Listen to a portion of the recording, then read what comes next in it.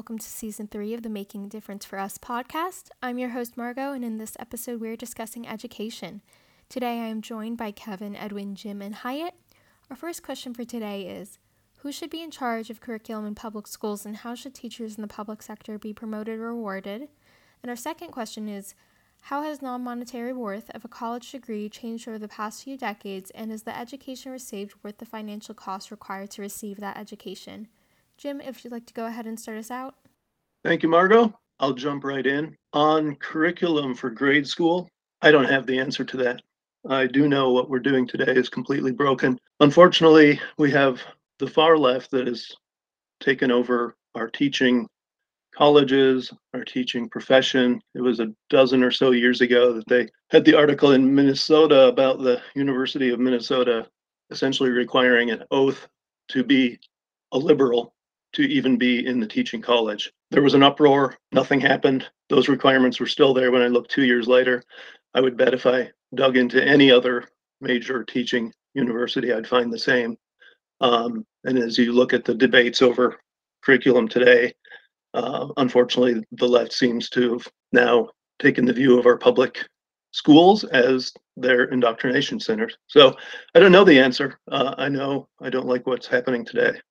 As far as how teachers should be rewarded, it should be on the results that they get and test results, reading comprehension levels, all those kinds of things that go back to fundamentals. As far as college degrees go, that's a whole other topic. In recent decades, it's become this near requirement in people's minds that you have a college degree to be successful. That's utterly wrong-headed. In the same several decades, the monetary side has become increasingly insane. People going into tens or hundreds of thousands of dollars of debt to get a college degree and then taking years, decades to pay that off. So I'm hoping that we're seeing some sense around that. More talk about the skilled trades and other avenues outside of college. Because of course, too, the colleges are equally now polluted by ideology. Thank you. Thank you, Jim. And Kevin, if you'd like to go ahead and give us your thoughts on today's questions. Thanks, Jim. Thanks, Margot. Who should be in charge of school curriculum? It's, as you look at it, I did some research, and Hodsworth Center basically looks at, there's really no wrong or right answer, but it's how the structure needs to take place. There needs to have educators in that room, and also has to look at the funding, which is federal government sometimes, and you're talking about it can also be funding through private sectors. But what we need to realize is bullet point number 2, this is not a political stance when you're talking about education. You know, as you're looking at a kindergarten, you don't know the difference between Republican or Democrat. So this is a country issue. And if you look at some of the bullet points on some of the things that we are number 20th as being one of the 20th nation on education. And what's really curious on that is we're behind China and Russia. Okay.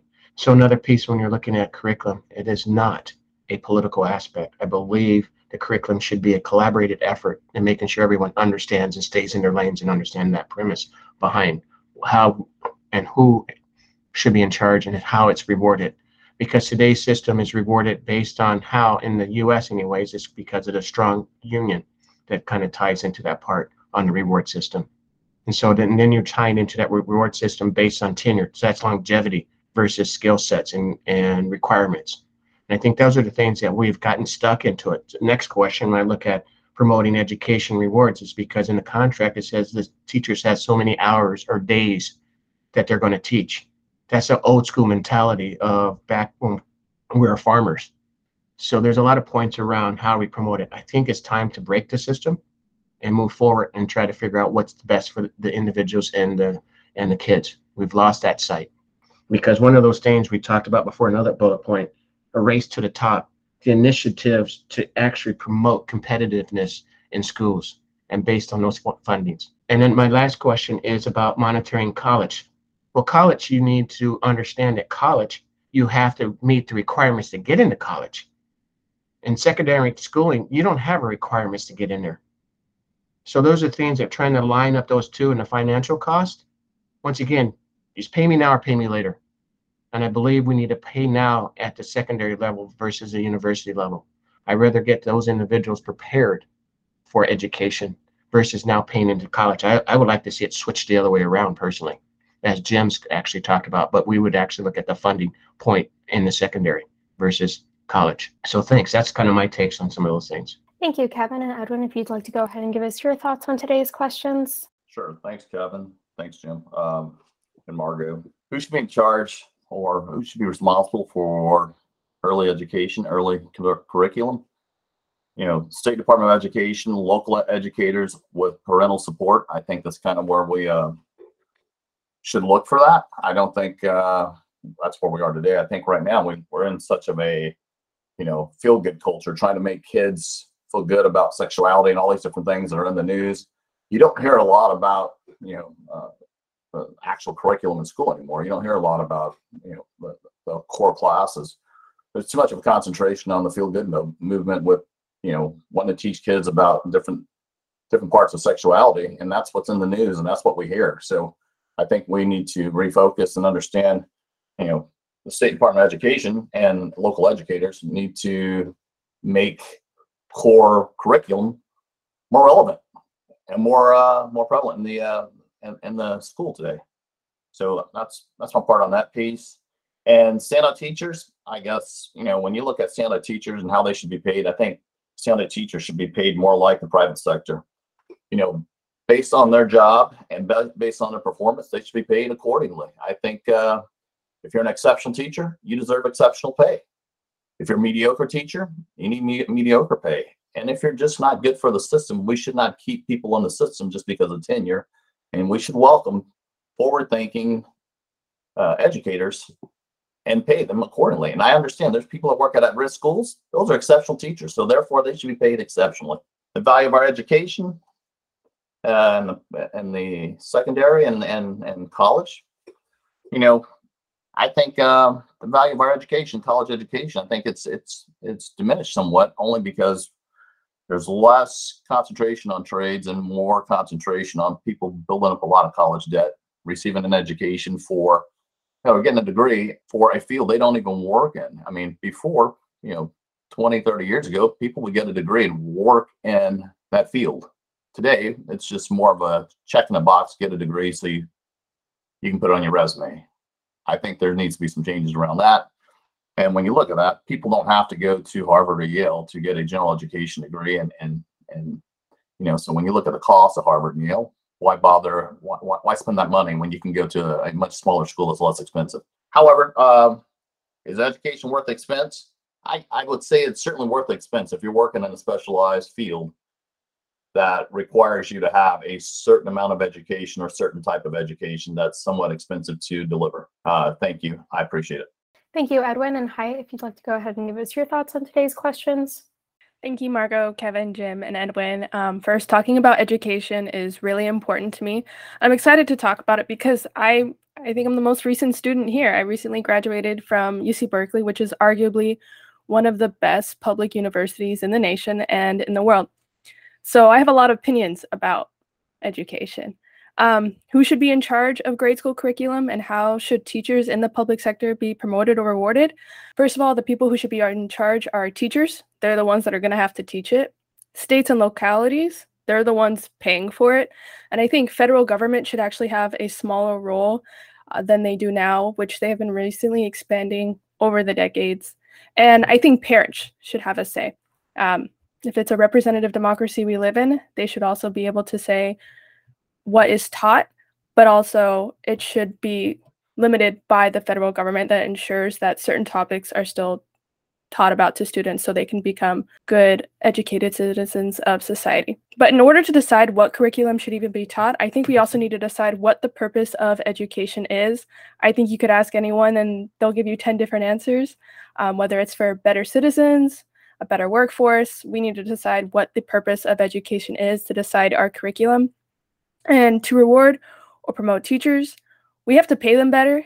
We have to do also some additional training or workshops and fund those for them so they can improve their skills and instead of relying on them to just improve themselves. And we have to give bigger budgets for supplies for the classroom. There are so many people who spend their own money for their classrooms and the teachers don't get a thanks for it. Lastly, the monetary worth of a college degree. Well, as someone who's just graduated from a great university, Was it worth it? Short answer, no. I actually managed to graduate without any debt. I applied to a lot of scholarships. I worked, and the cost that is displayed is never the cost that I thought it would be. There were so many additional things going through that I had to pay for. And so while I'm extremely grateful and extremely privileged and now have far more opportunities than I ever would have had, it was not worth it. Now, should you not get a college degree? No, you should still go to college. 100%. There's just experiences you can't get without it. So lastly, I'm just a big supporter of trade schools and community colleges. And as someone who went to community college, I loved it and always felt like I learned more than I ever did in university. Thank you. Thank you, Hyatt. And now transitioning into our roundtable discussion. Well, hell, I think Hyatt, you should just drop the mic right now. I tell you what, it's a hard act to follow. And I think I saw Jim shaking his head and Edwin. So you were well prepared. At this point, I'd love to hear from Jim and Edwin, because right now I'm like a fan right now. You just raised the bar for all of us, because you said things I think it resonated with Jim, and there are probably things that didn't resonate with Jim. But like you said, this is going to be interesting because a lot of those pieces I align with Jim and Edwin, but there's some other things. So with that being said, Jim, because you and I are usually on a different side of the pedestal, and from that standpoint, because you're mentioning earlier, about the cost of college. I think the reward should be from our secondary K through 12 that should reward going into college, or if you choose not to, because I think there's still the skilled trades, and you and I know, being in the world of skilled trades, cosmetology, military, there are other actions that can make individuals great based on a diploma. But because of our society today, when it comes to higher education, I think that is the piece that we've promoted, something that has created a corporations when you're talking about universities. So is that the value? But in today's world, if you don't have the degree, you can't even get to that point. And as you're talking about Harvard, that opens up the doors for more things. So you see what society's created. So, what's your standpoint of college being too high and being debt? It's been forced. So tell me, how do we get around that?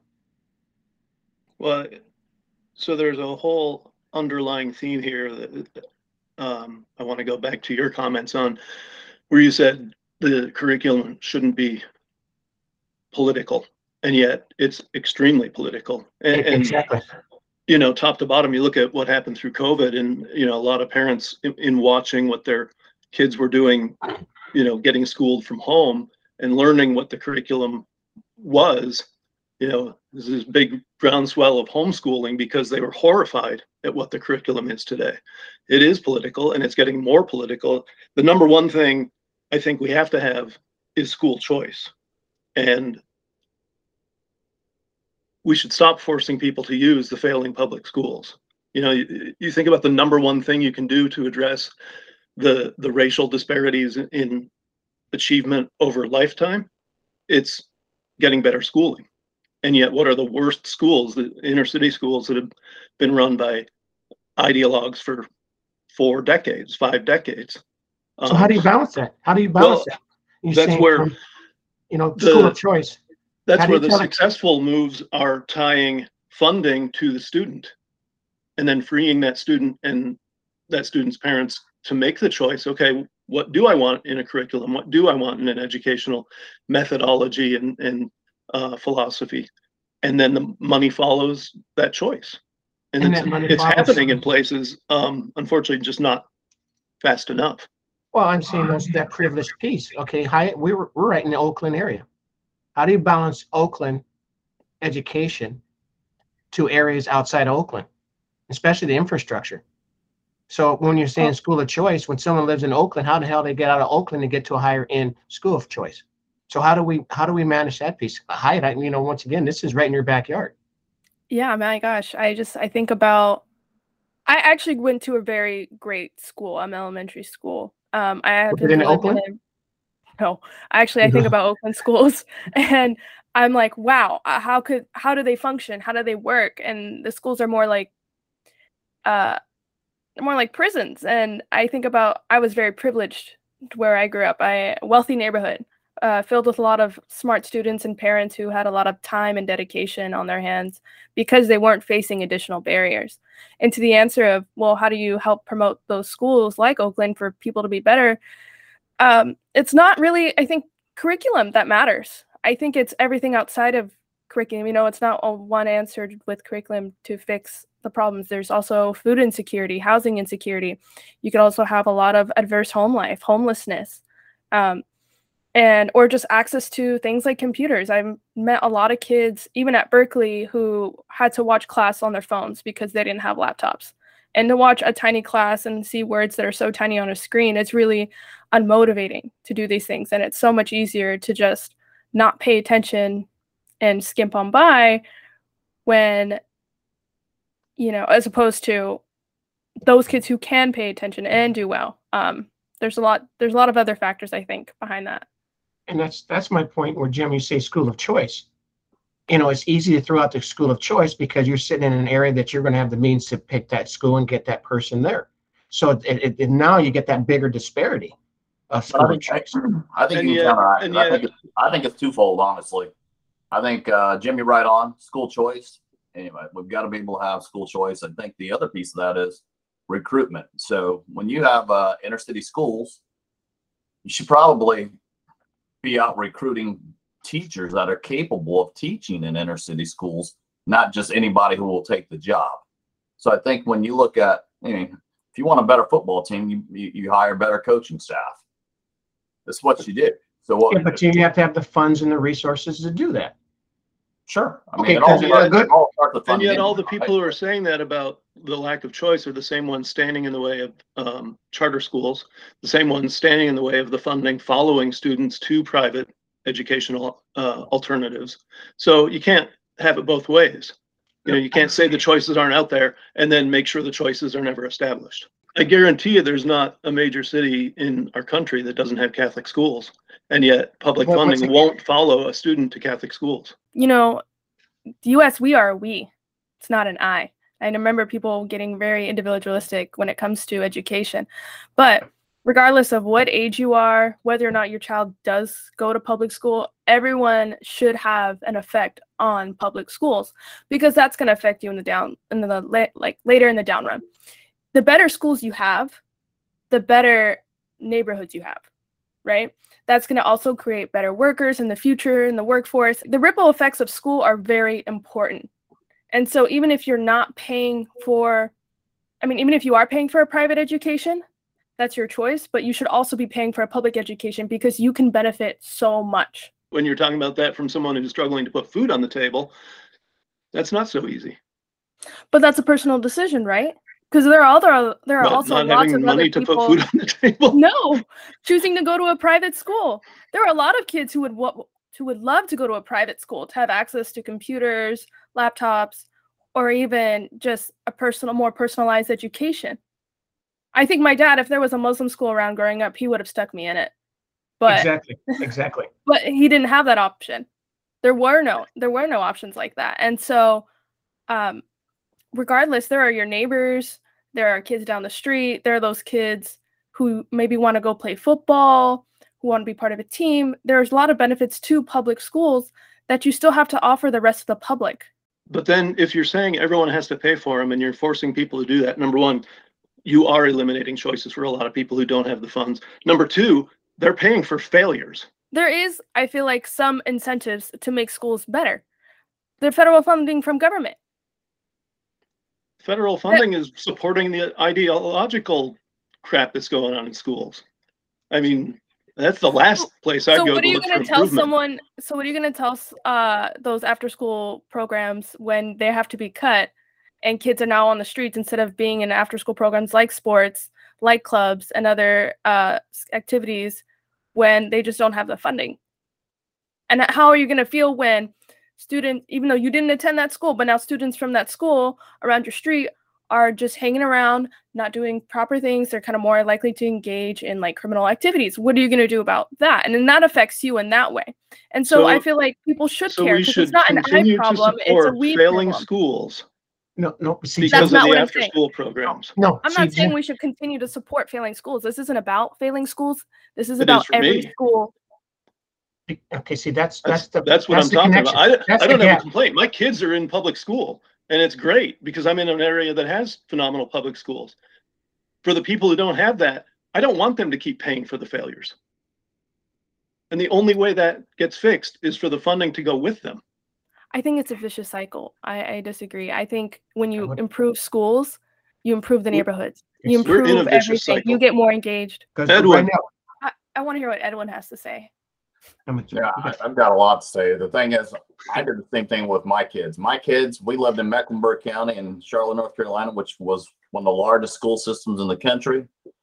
But yet on a report card, they had the worst grades. So I said, hey, you know what? Made a decision, put the kids through Catholic school, elementary, middle school, and high school. And it was one of the best things I could have ever done. They had a great education. The student to teacher ratio was great.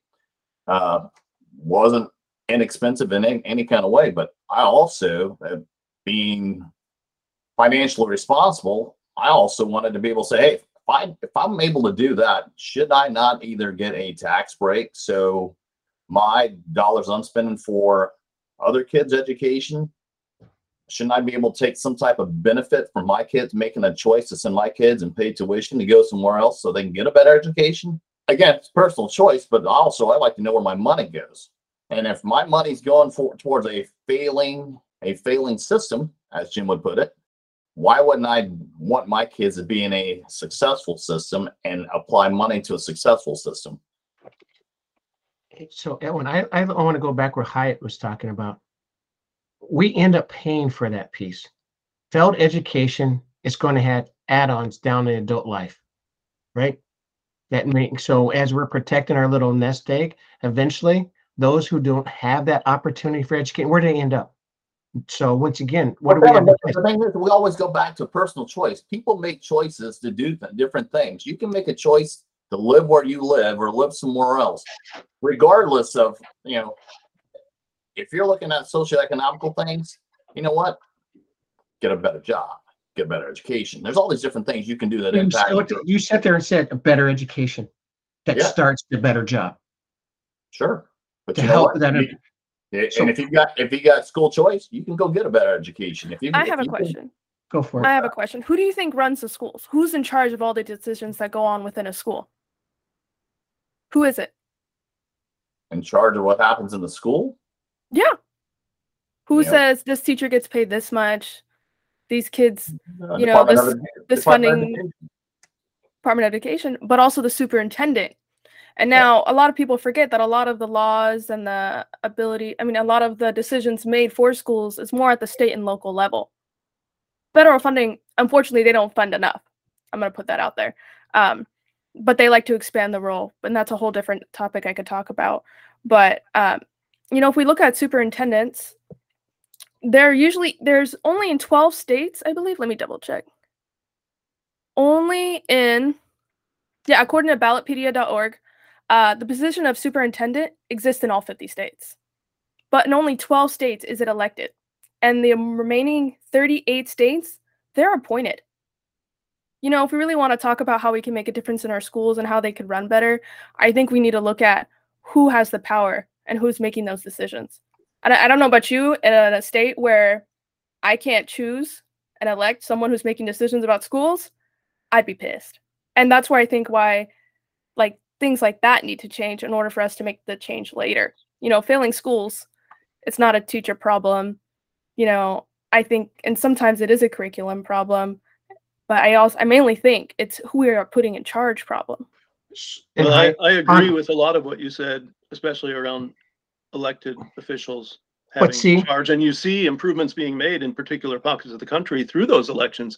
And that's more at the school board level than the superintendent. Yeah, but I know my superintendent here at the Granville, Michigan schools, God bless him, because he pushed back on a lot of the insanity that was coming from Randy Weingarten and federal officials about keeping schools closed and keeping kids masked, and said, no, we're not doing that. And my kids came through COVID relatively unaffected. So yes, having those good local officials is paramount, but failing schools is a teacher problem. It is a curriculum problem. It's an everything problem.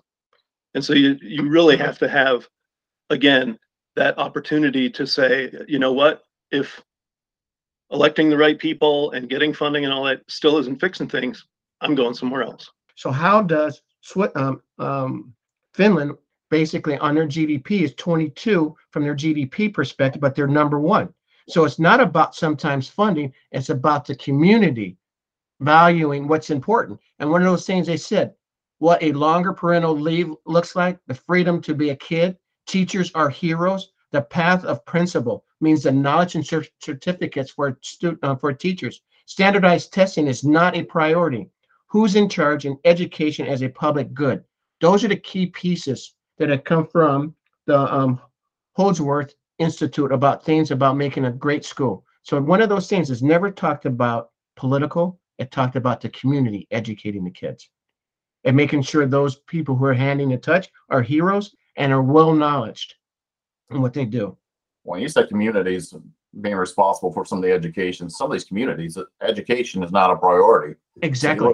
So you look in some of these inner city places, it's not a priority. So, it's the extended. only way to affect that is through a politicized piece to put the right people that make it a priority.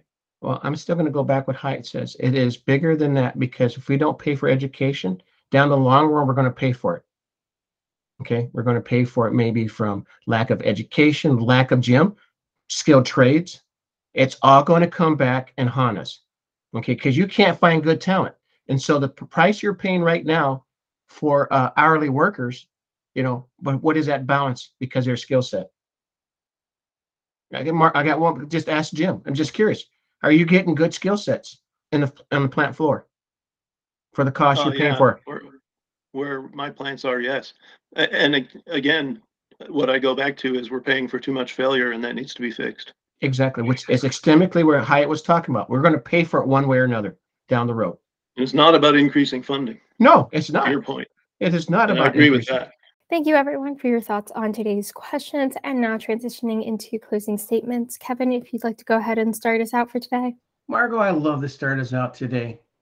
And one of the things I really want to make the important part of what we're talking about is having family and the quality of early childhood education. I think we forgot the essence that it really belongs at the home, because that's where Jim was talking about earlier. If I don't like the system, I'm going to find the best place that I'm going to educate my kids and put them in those communities. But do I have the opportunity to? Also making sure that it is a rigorous process and preparations for our teachers and holding them at the highest standard. So it is my job to making sure as a parent that those educators are at that step. But we also have to have the correct funding in supporting that aspect, and accountability through testing, just not the students, but the teachers. I'd love to see what the teachers' levels of certifications and where they're at, because today to get now you get a teaching certificate and you can teach, but do they really have the capabilities? Because I've seen a lot of great teachers and I've seen a lot of poor teachers. So I really want to make sure, and this is not clearly a part of government. I think it's the people. It should not have a political say in the matter. We need to make sure, and it's also when you're talking about religious beliefs and practices. If you choose to take your kids to a Muslim school, then that's your choice. If you want to do a Catholic school or Baptist, whatever, if it's available, it's your choice. Once again, but I think the first choice is public education should be available for everybody. And it doesn't matter what spectrum of where you're sitting on the pendulum of wealth. I think everyone should have the fair, equitable piece when it comes to education. Those are my pieces.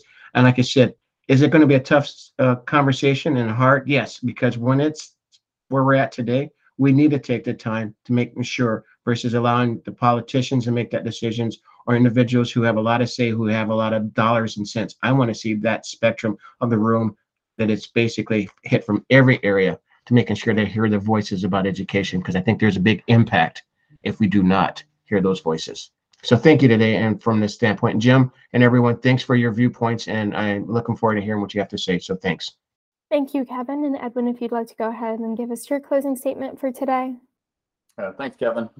You know what? This episode is near and dear, man. I think education's key. My grandmother was an English school teacher for 35 years. Placed a valuable lesson on getting a proper education. That's the reason I made sure my children wound up in a better education situation. So when you look at this and everything we talked about, I think there was a couple of common denominators here, and that was one, the education system is not working the way it is today. There's different ways to affect it, and we talked about several different methods, and I think Jim was spot on, talked about having school choice, allowing the money to follow the kids. I think that's one way. There's also recruiting. When I talk about recruiting, I'm talking about recruiting capable and able teachers who are able to improve your children and improve the education system as a whole. And that also starts at the school board, where it's an elected job, but we need to make sure we're putting educators in those seats and not people that are unqualified. And then the other piece of that is fund allocation. Where does the money go? Are we doing a good job of the fund allocation for the students? Where's it going? Is it going to better the education, access to good network and books and resources? I think we talked about a lot of these things that are very much common denominators, and we agree on a lot of these. But there's also still some disagreement on, how we get there and who should be involved. But more importantly, I think when you go back and you look and see who's in charge of our education and the curriculum, state school boards. So you got Board of Education, local and state schools, but you also got to think that parental involvement has got to be a piece of that. And when you look at some of these kids out here that have one parent or no parent, so how do we affect that? That's where Hyatt speaks a lot about the community, and I guess that's where the community piece jumps in and make sure there's no kid left behind and there's equal opportunity for them to get the same quality education. So I think there's a lot more to talk about there, and we could probably do a whole nother second part to education. But if you look in the news today, we don't hear a lot about core curriculum education. We hear a lot more about the social influence that people, like their parents, having alternative lifestyles and these different things, and how we're teaching that at school. That's what we hear. We don't hear anything about math, science, history. We need to go back to the core curriculum, and I think we've lost that in the last couple of years. And we need to get back to it and let it be less political and more about core curriculum. That's all I have. Thank you. Thank you, Edwin. And Hyatt, if you'd like to go ahead and give us your closing statement for today. Yes, hi. Thank you, Margot, and thank you, everyone. I really did want to hit on some things. I really understand where Jim and Edwin are coming. It sucks when you're paying for something and it feels like it's not working and it's failing. But I think to stop paying for something isn't the way to solve the issue, because it is a multifaceted issue. I wanted to mention, I forgot to mention it before. I went to some of the best schools in California. My parents lucked out. I got into some of the best public schools, and I still failed. I was deemed a failing student. I was never the smart kid. My best friend she was like the smartest kid in the class, and ended up going to like Stanford when she graduated high school. But I was always that kid. They're like, I remember I had teachers telling me, "You'll never get a 4.0. You'll never be able to do anything," throughout my whole great K through 12 education. Yet somehow I ended up at UC Berkeley graduating. And that's one of the biggest accomplishments I think anyone can have, is graduate from a university. But I think it proves to show you can sometimes go to the best schools. And the problem wasn't the best schools. The problem was I had so many different barriers and extreme adverse home life that prevented me from doing well. And this is when I really want to touch back to Edwin. It is a community issue. It is. And we really need to focus on who's part of our community and how our community is being affected. And we can't rely on schools 100% to teach kids everything they need to know about life. But I wish we could talk more about university as well, and higher education. I have a lot to say about that. But if I could say one thing, it is that I loved community college, and everyone should go to community college if they can and if they can afford it. It was one of the best experiences of my life, and I've learned more than I did there than I did at university. Thank you, Hyatt. And Jim, if you'd like to go ahead and give us your closing statement for today. Sure thing, Margot. Thank you. Thanks to all my fellow panelists here. Excellent discussion. Being a leftist means never having to say you're sorry. We didn't dig too much into the politics of where we stand today, but let's talk about that real quick. The left has dominated our schools, our teaching colleges, our universities for decades. And for some reason, we never talk about the results of that. Our schools didn't get in the situation they're in today by accident. And I think it's high time that people start apologizing for trying to turn them into ideological indoctrination centers instead of schools. We're not talking about kids not knowing math, not knowing how to read, not knowing that the Civil War occurred in the 1800s. We're arguing over teaching transgenderism to kindergartners, and it's utter insanity. So fixing the schools starts with the fundamentals. I think a couple of people mentioned that. Edwin mentioned parental involvement. Absolutely. That's something I bet we can all hang our hats on as far as succeeding in education, was that we had the supportive parents. Why is it so poor? Because our welfare system, also coming from the left, has destroyed the family.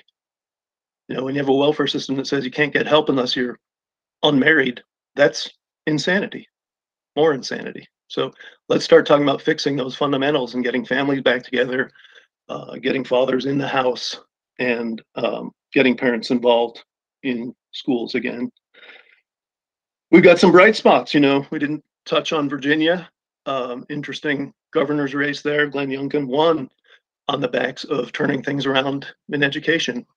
We talked about school boards, and there was a lot of turnover there because people saw what was happening in the schools because of COVID. If there's a bright spot to COVID, it was shining that light on the utter dysfunction of our schools. And I don't think the utter dysfunction is going to go away just based on that. Again, I continue to say we're funding failure. To argue that we need to keep funding failure and that somehow things are going to change, I completely disagree with. Hyatt, I agree with you that elections can make a difference, but money talks. And so, to Kevin's point, it's not the amount of funding. The countries that are beating our tails are spending a lot less on education. It's where that funding goes. And when it's going to failure, what do you get? More of failure. We need competition. We need the dollars flowing to where things are working, where people are fixing those fundamentals and teaching our kids right. So school choice is always going to be number one for me when we talk about education. Thank you all. Thank you all for joining us on today's episode, our first episode of Season 3. You can find us on Twitter, Instagram, LinkedIn, and Facebook at Math for Us Podcast. You can also find us on our website at mathforus.org. If you'd like to go ahead and look at our schedule of next topics, it is also found on our website. And if you'd like to recommend another topic you'd like us to discuss, you can do so on any of our social media or on our website.